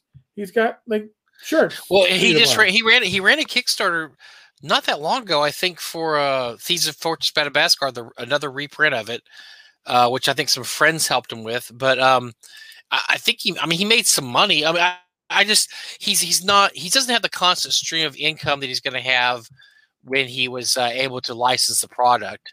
And so this may be the wave of the future. And I'm like you were saying, Eric, I'm interested to know now what what else he sold that we don't know about. Maybe Goodman bought all of Jaquays stuff, which would be smart because I mean, Joe and Janelle are close. They're really tight. And that's the only stuff that you can probably get from Bob. Yeah. That people aren't going to go, oh, that stuff is evil. We can't. I can't. Oh, wait, it's Janelle Jaquays. Because even with this, they make a point on one of the updates about this whole situation that Janelle was published by Judges Guild, but she's taken a whole different outlook on life and a whole different path. So it's her stuff, not Judges Guild stuff. So you're not buying something that was from Judges Guild. You're buying something that was done by Janelle Jaquays. And that's how Goodman has to bill it. So again, maybe everything of Janelle's was bought. We don't know, and we aren't going to know for a while. I'll tell you what the sad part about all this is that for what last 40-something years, all the Judges Guild products have been Judges Guild products. They've been held by one person who was Bob Sr. at first, now Bob Jr. And I think what you're going to see here is it's all going to go, here's one over here, here's one over here, here's one down here. And that's sad that you're not going to have all the Judges Guild products under one roof. It'd be like if TSR sold off L1 and L2 to the family of Len Lakofka, and then they sold off the N series to another company, and then they sold R1 back to Frank Menser. I mean, and so you don't have these products all under the TSR name anymore. It's kind of sad, and that's the same thing that's going to happen with Judges Guild. I think at this point is it's going to be bits and pieces here and there. I know a friend of mine, Jeff Dale, whose real name is Paul Elkman. I'm sorry, Paul, I forgot your name. Paul owns the rights to Inferno and Treasure Vaults of Lendoran. Bob was nice enough to give him the rights back to those. He just gave him the rights back. I don't think Paul had to pay anything. He was just an old friend of Paul's, and when his father died, he gave Paul back the rights to those. So Paul owns the rights to those. So those are probably the first things to ever leave the Judges Guild family, so to speak. And Paul's a great guy, so that they're in a good stewardship. But we don't know where this stuff may go. I think Janelle got back the rights for Dungeoneer. I think that was something that happened. He did give her the rights back. He gave her the rights back for Dungeoneer, but if I remember correctly, talking to Janelle, there was a question about whether or not she still owned the rights to it. And so I think rather than have a big legal brouhaha over it, I think she was just giving back the rights to it. It was the easiest way to do it. Okay. But yeah, I think it has something to do with the way she signed because she sold the Dungeoneer to somebody else who then sold it to Judges Guild. So it was kind of a weird legal kind of way it went about, and it was very odd. And also I think at the time Janelle was like 17, maybe a minor. It was real weird situation. So I think rather than to cause any problems, it was easier just to give her back the rights to Dungeoneer. Plus, that wasn't a product that was going to make Bobble any money or very much money at all. Right. So yeah, it's gonna be interesting to see. I mean, I'm sitting here, I'm having fantasies myself and thinking, if I didn't have any self-respect, I'd call Bob up and ask him how much he wants for Verbosch or Restormo, one of the ones that doesn't get any publicity that I used to love as a kid. I loved Restormo. I loved Verbosch. Oh, Dwarven Glory Hole. I would buy Dwarven Hole, Glory Hole over mine for Eric, so he could do whatever he wants to with it. Yeah. I'd be like, look at me. I've got my own Dwarven Glory Hole mine. Come on. It's even better than Scrap Perfect Green. Scrap Factory Green, by the way, is actually a very good tournament adventure. Very good tournament adventure. They don't make tournament adventures like that anymore. And those are the kind of tournament adventures they only made in the 70s when tournament adventures were really, really good. I mean, like really good. Like the Giant series, that was a tournament adventure. All those classic ones that became the S series stuff, that was all tournament adventures. And so Scrap Factory Green's actually extremely good tournament adventure. Tournament adventures now are terrible for the most part. They're not very good. I played in a tournament at GaryCon a couple years ago to help out some friends who were missing a player, and it was not a very good adventure. But yeah, the ones back then were great. They were great. So yeah, even though it has an unfortunate name, it's a very good adventure. So now, since we're talking about legacies, let's this might be our last topic for the night, if we can, unless somebody throws another one at us. But something came. I've been getting asked: is there a follow up to the E. Gary Gygax will dispute? Oh, well, real quick before you get to that, I want to just so we don't miss it. This last weekend during GaryCon virtual, artist Jeff Easley was presented with the E. Gary Gygax Lifetime Achievement Award. Well deserved. Classic artist of the second. I call it the second wave of TSR artists. First wave was Errol and Jeff D and all those guys. Second wave was Elmore, Easley, Caldwell. Just a great guy. We have him at the convention every year. He's not going to be at North Texas this year, unfortunately, because of COVID concerns. He wasn't here last year either. But this is the kind of guy he is every year. He paints an original piece of art for North Texas, and he lets us auction it and keep the money. And it usually amounts to several $1,000s. So he just a great guy, just an absolute great guy, great talent. So far, they've honestly, GaryCon, for all the screw-ups they may have running GaryCon, they have hit the EGG award, Lifetime Achievement Award, just absolutely perfect every year. Because I think the winners have been Tim Kask, Margaret Weiss, I know. Oh, I can't remember the third. There's another Tom Wom has been one. So everybody they've given the award to is absolutely deserving of the award. And Jeff Easley is definitely deserving of the award. He's one of the greatest artists ever of TSR. So congratulations. He's approachable. He's a super nice guy, nice, quiet guy. Just very giving. So I'm sorry, but yeah, I just want to get that in real quick because he really deserved the award. Absolutely deserves the award, and congratulations to Jeff for winning that. Definitely. So what's going on is still in the world of E. Gary Gygax, and again, I've been asked this question a couple of times over the last couple of weeks.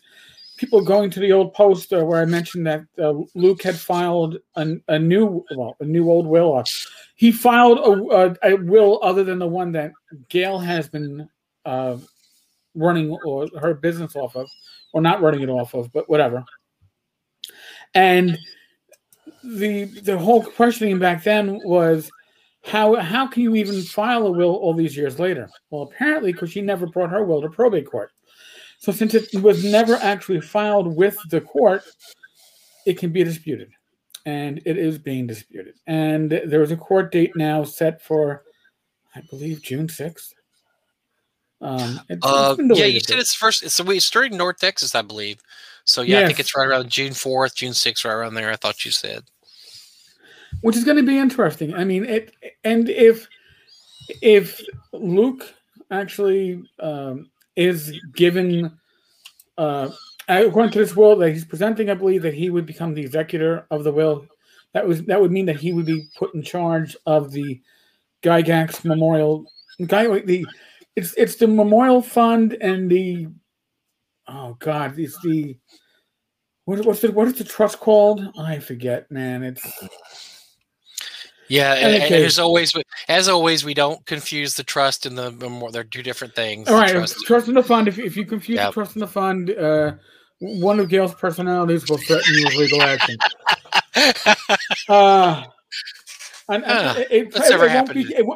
It won't be Gail Gygax. It will be Mrs. E. Gary Gygax that will threaten you with legal action. Totally different people. Yeah. Totally same Facebook message, same thread, but each individual message was signed off differently. And then when I was going to take the legal action, it was like, Mrs. E. Gary Gygax. I went, okay.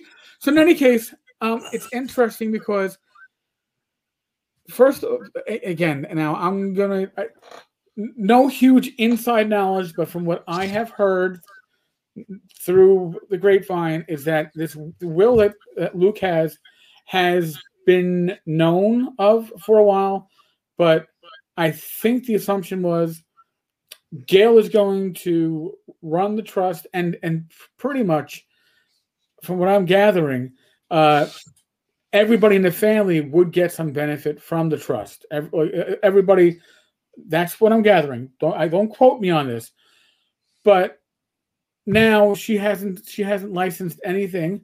She's selling off physical copies of the collection, right, through Paul Stomberg. Oh yeah, they have been for several years. Yes. So the physical collection is going, but the rights to Gary's IP is owned by the trust. So if the trust goes from Gail's control to Luke's control, I suspect we'll see the IP getting out there into the wild. Maybe while it still has some value. I don't know how much value it has now. Every year. Well, she's done her best she's done her best to kick the value down the stairs. But so, you know, I'm sure there's still value associated with his name, but it's nowhere near what it was 10 years ago. Right. Oh, and a lot of that's her doing. I mean, she's got to take the blame for that. I mean, that's really because when you pull all the products off the shelf of the guy, and you have people that I've witnessed this myself, who you see at conventions, and you talk about Gary Gygax, and they say, "Who's Gary Gygax?" And they legit don't know who he is. It's because there's no products by Gary Gygax available anymore.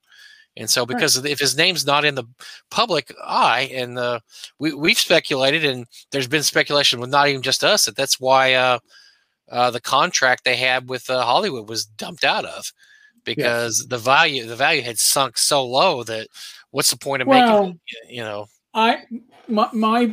My theory as to why the contract was dumped out of is that, because again, what I had heard through the grapevine. So again, let's say it's unverified rumors, is that when Tom DeSanto was trying to work with Gail to license the IP, probably to get a streaming service to pick it up as a series, he needed Luke on board. He needed to have Luke as a producer. He needed the name recognition so he could bill it or sell it to services, whether it was Amazon or Hulu or Netflix. You needed somebody to say, "Hey, listen, this is Luke Gygax. He gained with Gary. He knows this. You want him on. He's lifelong military. He runs." And Gail, personable. I mean, he's a personable guy. Great personality, charisma out the wazoo. 3 beautiful daughters, beautiful. I mean, just everything about him just oozes. This is the guy you want as the front man to sell your product. Gail is quite the opposite. She's not going to sell your product. No. She's a paranoid ex or second wife who has not some posts on Facebook. She immediately takes down after she posts because it's really stuff you don't want to be associated with. It's just possibly a little Lulu. But my understanding is that Gail said that to the effect that there's no way in some words that Luke is going to be involved in any of this and make any money off this.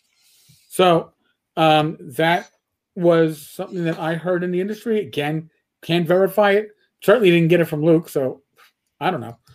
But if that's the case, and now suddenly this other will comes up, right? And you're Tom DeSanto, and you're in this $1 million dispute, and it's like, wait a second. I can work with Gail, who might not have valid rights because there's another because she never bothered to go to probate court. If she had gone to probate court, this would be a non-issue right now.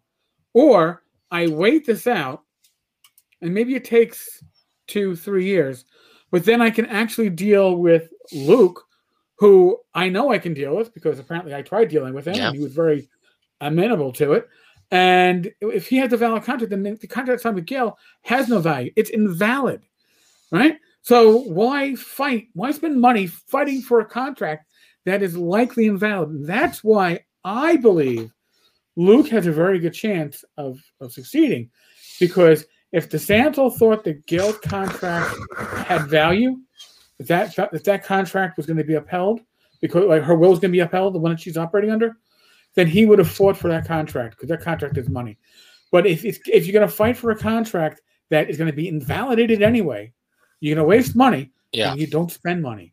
And that's why I think that DeSanto's lawyers, again, I am spitballing here, but I think DeSanto's lawyers looked at the situation and said, you know what?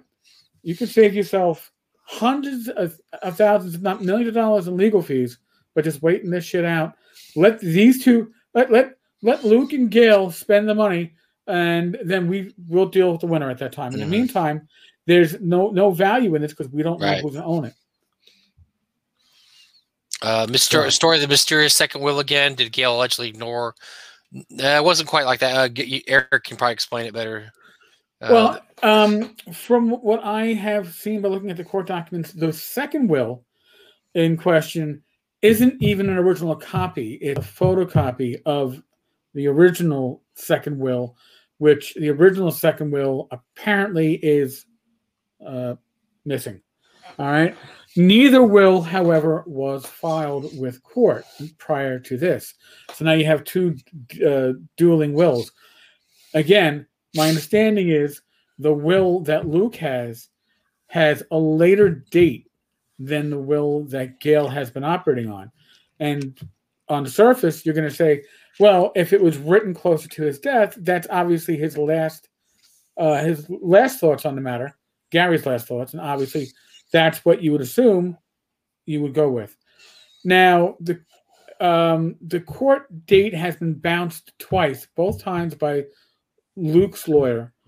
So, again, it could be scheduling conflicts. It could be that Luke's lawyer is trying to get a negotiated settlement.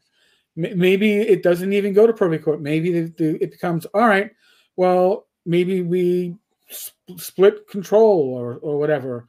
Or we put control into a third party and allow the third party to manage it, and we take the profits from that.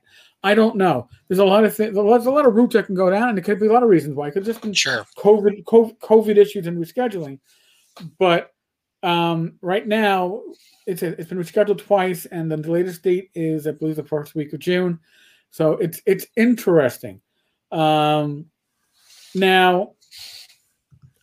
my understanding is that this will was known of for a number of years and was not acted upon. Again, I'm guessing because the assumption was that Gail at some point would come to her senses and operate in a manner that would be beneficial to all the beneficiaries of Gary's will. But that's not happening. So no. So a couple things people have said here. Kuntz claims ownership of a few parts of Castle Greyhawk.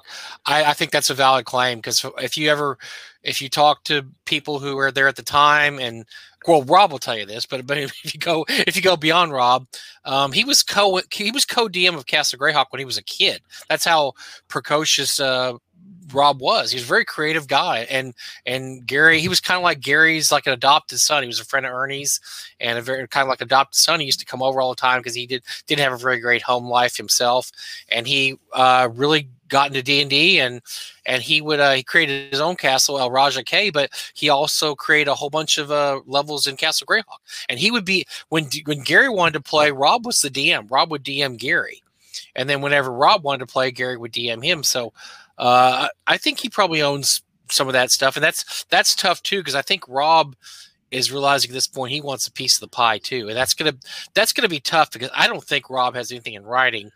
While I believe a lot of Rob's claims, I think it's going to be extremely hard to prove, just because I don't think there's very much, in writing about. Okay, well, I wrote this part, but but Gary wrote this.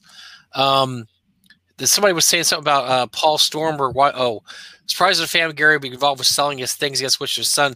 So you have to understand what happened here. So after Gary died, Gail had a whole house full of Gary stuff. And she didn't know what to do with it. So Rob, for those who don't know, Paul Stormer, he runs a business where he basically specializes in selling items from prestigious collections, like people like Rob Kuntz or Tim Kask or Dennis Astaire. He'll sell them with little handwritten, our certificates of authenticity. He's been doing this, probably way over a decade now. And so he's kind of the guy to go to if you have somebody famous's collection you want to sell. And so I know at the time she wanted to get rid of, Gary had a whole basement full of stuff basically that he'd stuck aside. And she wanted to sell it. And so she worked out a deal with Rob. I don't think at the time that any of the Gygaxes said a word about it. I don't remember Luke saying anything, or Ernie, or anybody saying, "Hey, you know, that's part of our money too," because you know, I guess they just assume, well, that, you know, that's marital property. Yeah, it's marital property. And I was telling Eric this before. My father was married. My stepmom, he died without a will, and there was never any probate of a will because there was no will. My brothers and I didn't care enough to fight over the estate. So, and the prevailing law was the wife gets everything, and that's how most you know most states are. Is the wife will get pretty much everything if there's no will that says otherwise. And I think in the case of when Gary passed away, his kids decide, okay, well, you know, I mean, you know, we don't have any claim to it. And at the time, Alex was also living at home. I think the thought was that Alex is probably going to benefit from this a little bit too. Now, Alex does not live at home anymore. No. Some say he was kicked out of the house. So I think, you know, that may be part of it too, is that, you know, now this is only benefiting Gail, no one else. No one else is seeing any of the money for this. But he's been selling this collection on and off. I think he has at least one Gary auction every. And I remember at the time, I remember talking to him. He said this would take decades. I mean, there's so much stuff, just boxes and boxes of stuff. And he doesn't like to flood the market at any one time, so he's having like maybe one or two Gary auctions a year. So I just think when this first started, I don't think Luke or anybody protested the fact he was doing this. Now, I think they've been talking to lawyers, and the lawyers said, by the way, all that stuff that Paul Stormer is selling, you may have a part of that. This has made Gail a lot of money over the past 10 years. And I think at this point, if for those of you who are aware of the situation, Paul has moved the auctions offline. They are no longer on eBay. These auctions were on eBay for about 10, 15 years, 10 years or so. And now they are being auctioned on Paul's private site. They're no longer on eBay. I think this is sort of a I don't know. This is an indication that, you know, this may eventually be something that the kids get part of also. If this probate goes through, that they may have a claim for these items that the mom has been selling through Paul for the past decade. I think with Paul's case, he's just doing his job. He doesn't want to get in the middle of this. He's you know, I don't think he's made friends with Luke over the past year or so, because I think he's very publicly taken Gail's side in this, but I don't think he's necessarily wrong in that at this point right now, where we're standing right now, Gail has the rights to all that stuff where we're standing right now, today, at this point. Now, what might happen in the future, we don't know. And I think Paul's operating under that assumption that we don't, you know, if Luke won the case and part of it was that you have to stop selling stuff, Paul would stop selling. I'm sure he would stop selling it. It's okay. Well, it's no longer cut and dried that Gail owns the rights to all this, but he's just doing what a businessman does. Is that, you know, he was given a contract to sell his collection. He's selling the collection, you know, so I don't want to speak for Paul. I'm speaking for Paul, but I'm just saying the way I look at it is that it's not that cut and dried that, you know, hey, this guy's selling all of Gary's stuff and under the kid's nose. Well, they didn't have a problem with it until recently. And then I think somebody, like I said, they finally saw this is making a lot of money for Gail, and it has been making a lot of money for her for the past. I mean, I think pretty much every Gary auction there is makes $15,000 to $20,000 to maybe even $30,000 per auction, and we've had 10 of these over the past, you know, decades. So yeah, there's a lot of money in that. You know, I mean, pretty much anything, Gary, you get a little certificate. I had a little certificate. I found. Oh, let me see if I can find one here. I was just looking at one the other day. I was just like, oh, I have a Gary Gygax auction certificate item. I think I bought it. Oh, I can't find it. I don't know what it is. I got crap all my. But yeah, so you get, you know, just for the right to have that certificate, people will pay extraordinary sums of money to have a, say, Dragon 165 that was in Gary's basement, was what it boils down to, you know, without even Gary writing or autograph on it. It was just, it was in Gary's basement, man. Right. It's worth money. It's got to be worth money. Actually, I do have something. I do have something. Damn, for a second, Eric. I'm going to pull something out here. I know Watch out, folks. Mike is pulling. I'm going to whip it out. Oh, here we go. Here's a Little Wars number 9, April 1978. And then there's the certificate of authenticity. Authenticity. And I don't even remember where I got this. I don't think I bought it original auction. Oh, I'm sorry. This is part of Darlene's collection. But this is, okay. I do know where I got this then. Okay, this part of, but this is what the certificate looks like. So all the items come with the certificate except it says Geiger Kayaks instead of Darlene. This is from Darlene's collection. Okay, I know where I got this. I remember I bought some stuff from Darlene a few years ago. So that was one of the items I got from Darlene. Or I'm sorry, somebody that bought that from the Darlene auction. I bought a bunch of their stuff. So. Okay. So, it's listen. How does it affect me as a gamer? Well, it affects you as a gamer because if the rights revert to the offspring as opposed to Gail, it is likely you will see the rights being used. You will see them on the market. You might see them in media, and not for nothing.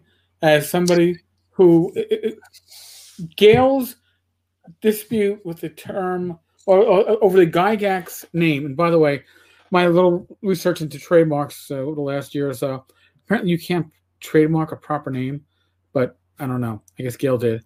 But in any case, when it comes to something like using the Gygax name for a magazine that Luke and Ernie Gygax were involved with, she sued them over using her trademark. That wasn't Gail herself. That was, I believe, the trust, because the trust owns all things Gygax. So now it would be very interesting to see suddenly Luke and the rest of the offspring having control over. Well, and by the way, the things like that, when they happen, that is one of the reasons. I think when this first started, there was a lot of goodwill towards Gail. She squandered a ton of goodwill because, I don't even remember at the time they had the Gen Con auction. They gave the money to the trust, and then all the money on the reprints. I remember that the first edition reprint books came out. They donated money towards her. She had a ton of goodwill at the beginning. And I think one of the things that started souring on her, because she used to come to GaryCon. She would come to GaryCon the first few years. And one of the things that soured her was things like that, like suing Ernie and Luke over a little piddly magazine that, was not it didn't matter. That wasn't something she should have got all excited about. But she was so obsessed, which I think people whispering in her ear saying, you need to stop this right now. And she was so obsessed with controlling everything Gary for no purpose, because she's never published anything ever. She's never done anything with it. So there's no purpose. She just wanted to control everything and basically money whipping him to say, look, I'll sue you. You'll probably win in the end, because I think they would have won. But who wants to spend, $50,000? Although I've heard I've heard six figures on both sides. I've heard that they spent a lot of money as it was. They spent a lot of money to basically come up with nothing, with nobody got anything they wanted. Gail killed the magazine, but I don't know how that helped the estate of Gary at all. And that's the beginning of causing a lot of ill will with Ernie and I mean, I know, and she's whined over the years on Facebook about, well, I don't get invited to GaryCon anymore. Well, why would you? I wouldn't invite you to Gary. If my stepmom did that to me, I'd tell her to fuck off too. You're not coming to just a little my convention. If my stepmom had sued me over the Battle Auto name, and I would have said, "Fuck, you're not coming to North Texas ever again." You're not welcome here. No. A little background on the resolution of the magazine dispute, because it never actually went to court. Right. It did. And what happened was. There was an agreement that anybody who was going to be involved on the magazine had to sign an agreement. And I got this from people who did not sign the agreement. It had a non-disclosure agreement, so you couldn't discuss the fact that you signed this agreement if you signed the agreement.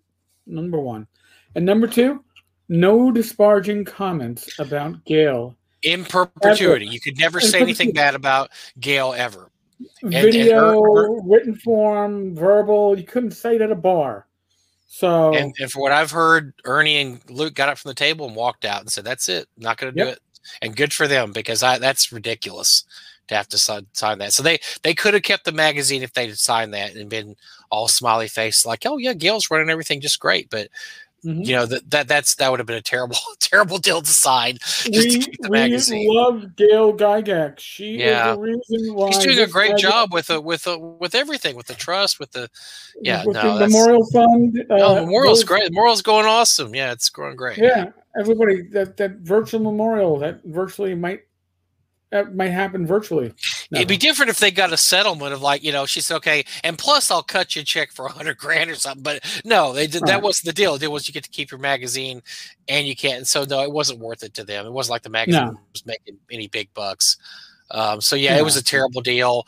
And for those that don't know, Gail's brother-in-law is a lawyer, and my personal thought, I mean, and this is me just spit taking, but I think he's been giving her a lot of advice over the years. And I think he's not a Gygax, and I think his advice is very tone deaf, in that he doesn't care who he pisses. They're not involved in the gamer world. They don't know anything about gaming really, and they're I just think he's given a lot of really terrible advice. It's really, like I said, she squandered a lot of goodwill. She had a lot of goodwill, and I don't think you could find very many people at all that aren't her.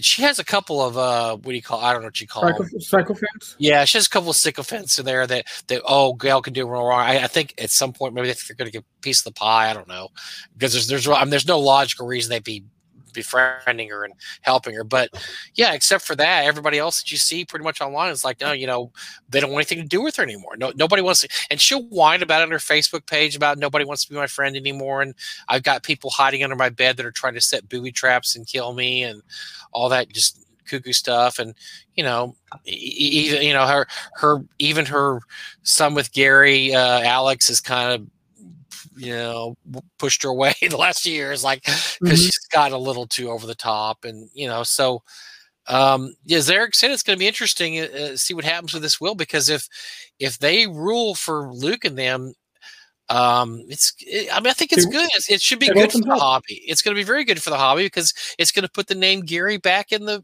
forefront where it should be, and not on the back burner and being protected from God knows what. I don't know why it's being protected. I mean, for those of you that remember, all the work with Troll Lord Games had to be destroyed, because that was part of Gary's deal. And once Gail took over, she said, no, I'm not going to continue this contract. You have to destroy everything that Gary wrote for you. So that meant Legendary Adventures, all that stuff was out of print, gone forever. That means Castle Zagig, all the Castle Zagig stuff. That's why it's $300 to $500 when you see one on eBay, because it's never going to be reprinted again. I mean, all that stuff, that was all stuff that could have spread Gary's name out there.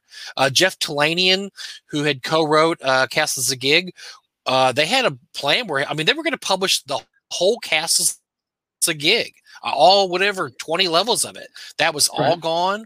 I mean, all that stuff just disappeared. It's a tragedy. It's a shame.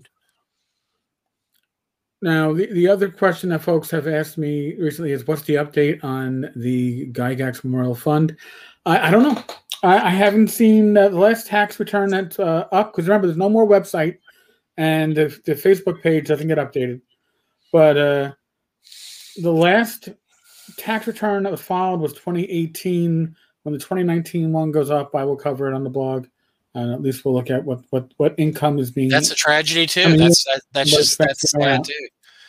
To this day, the only memorial to Gary is the ones his kids bought and put in the stone. That, by the way, Gail disparages that, which is ridiculous. That she's done shit, and she takes every chance she gets to disparage that memorial to Gary when it's the only one we have from him. And her stuff is just twisting in the wind. It's not going anywhere. So man, we covered a lot for not having a special guest. We did. Maybe it's better we didn't have a special guest this week, because we had a backlog. We didn't even get to Shadow, whatever, Dream Shadow or whatever the fuck that was. We didn't even get to the Shadow, whatever the hell. Oh God. Yeah, we cover that some other time. We don't have to. I mean, that was funny too, because that was a Me Tooer. I always like it when Me Too gets the people who love Me Too, and then, oh wait, by the way, you're being Me Too'd. What? Me? I didn't do anything wrong. Well, yeah, you did. Well, but no, but I didn't mean to get caught doing something wrong. Oh, wait a second. I thought this was getting other people in trouble. I didn't know I was going to get in trouble for Me Too. Yeah, you're going to get in trouble for Me Too. So we'll cover that some other time. Yeah. That was pretty funny. Because that's what I really listen. If you screw up and you fall on the sword, you know what? I can't stay mad at you. I can't, because you're like, I fucked up. I shouldn't have done that. Yeah, all right, I did it. But I hate the. Well, I'm really sorry that you're upset with me, because I mean, I'm sorry I upset you that. because my actions upset you. I'm sorry, not that you're sorry for your actions. I'm sorry that my actions upset you, and you being upset really is your fault and your problem. But I'm sorry that you feel that way about my actions.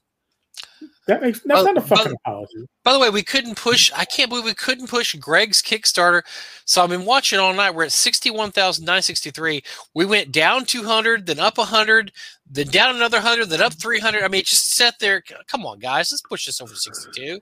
Push it. I think we can make 65. We've got 21 hours to go. I think by this time tomorrow we'll be at 65. I'm hoping so.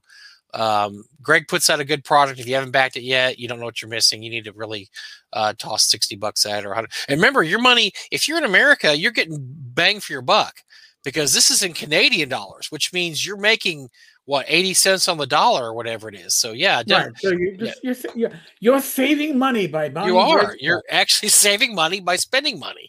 As crazy as it is.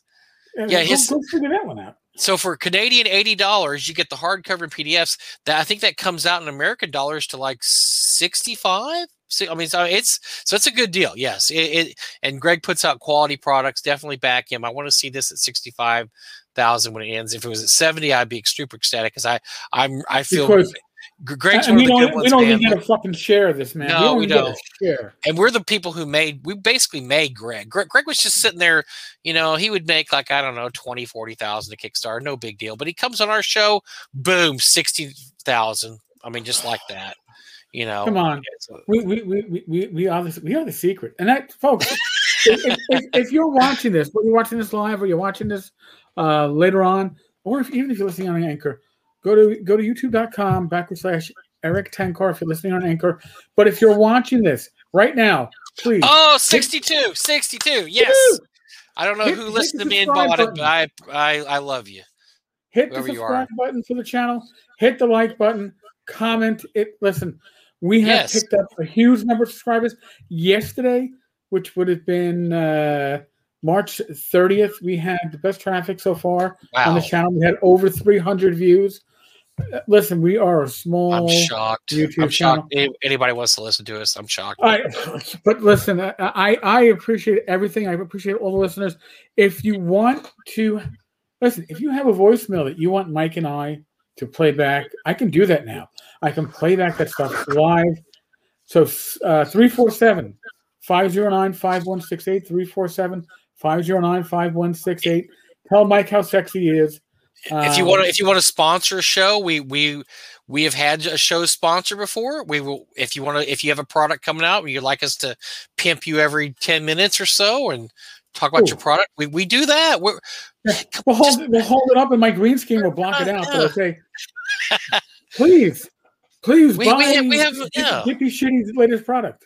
We have no shame. We will definitely.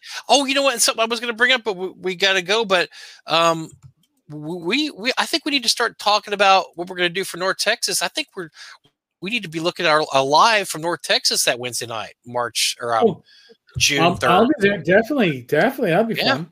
So that may be something to pencil in your schedules. We will be doing a live from North Texas on June. Was it 4th, 3rd or 4th? At North Texas, and who knows who will be? Oh my gosh, we'll have such a cast of weird characters to pull from. Who knows who we may just pull in for that one. So right, and we may have to draw like our own cone of viral silence because I am not podcasting for 2 hours wearing a mask, but I will be vaccinated. I am vaccinated. I will be fully vaccinated by then too. So Mike will be, Rach will be.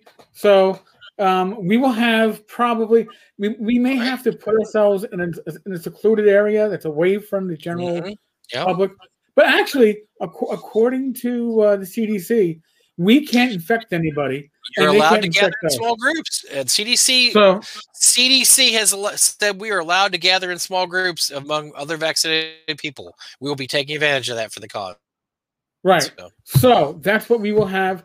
We will do it great. And if you have any topics you want us to cover, just a little foreshadowing. 2 months. That's 2 months. 2 months from now. But I'm just throwing it out there. So just let you know. 2 months from now, we're looking at North Texas. So 347-509-5168. Subscribe, like, comment.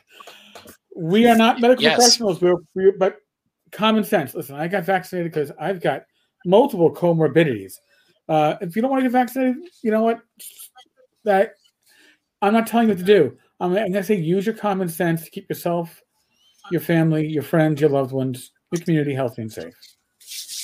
Be safe, be well. God bless. Roll those dice. Knock on wood. I shall be back again tomorrow.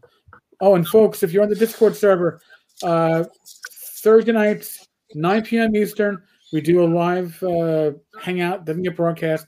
We just chat and talk shit in the community. We are going to start doing at least one a month on Monday mornings at 9 a.m. to help those that are shift workers. Whoa. Yes, over other side of the pond, other side I'm of the world. interested. Yes. I'm up in the morning. Yeah, that's great. All right. That'll be fun. All right, folks. On that note, I'm going to bow out. I'm in. Yeah. All right. We're going to get this thing, have to get this party started. All right, folks. Laters. Later, everybody.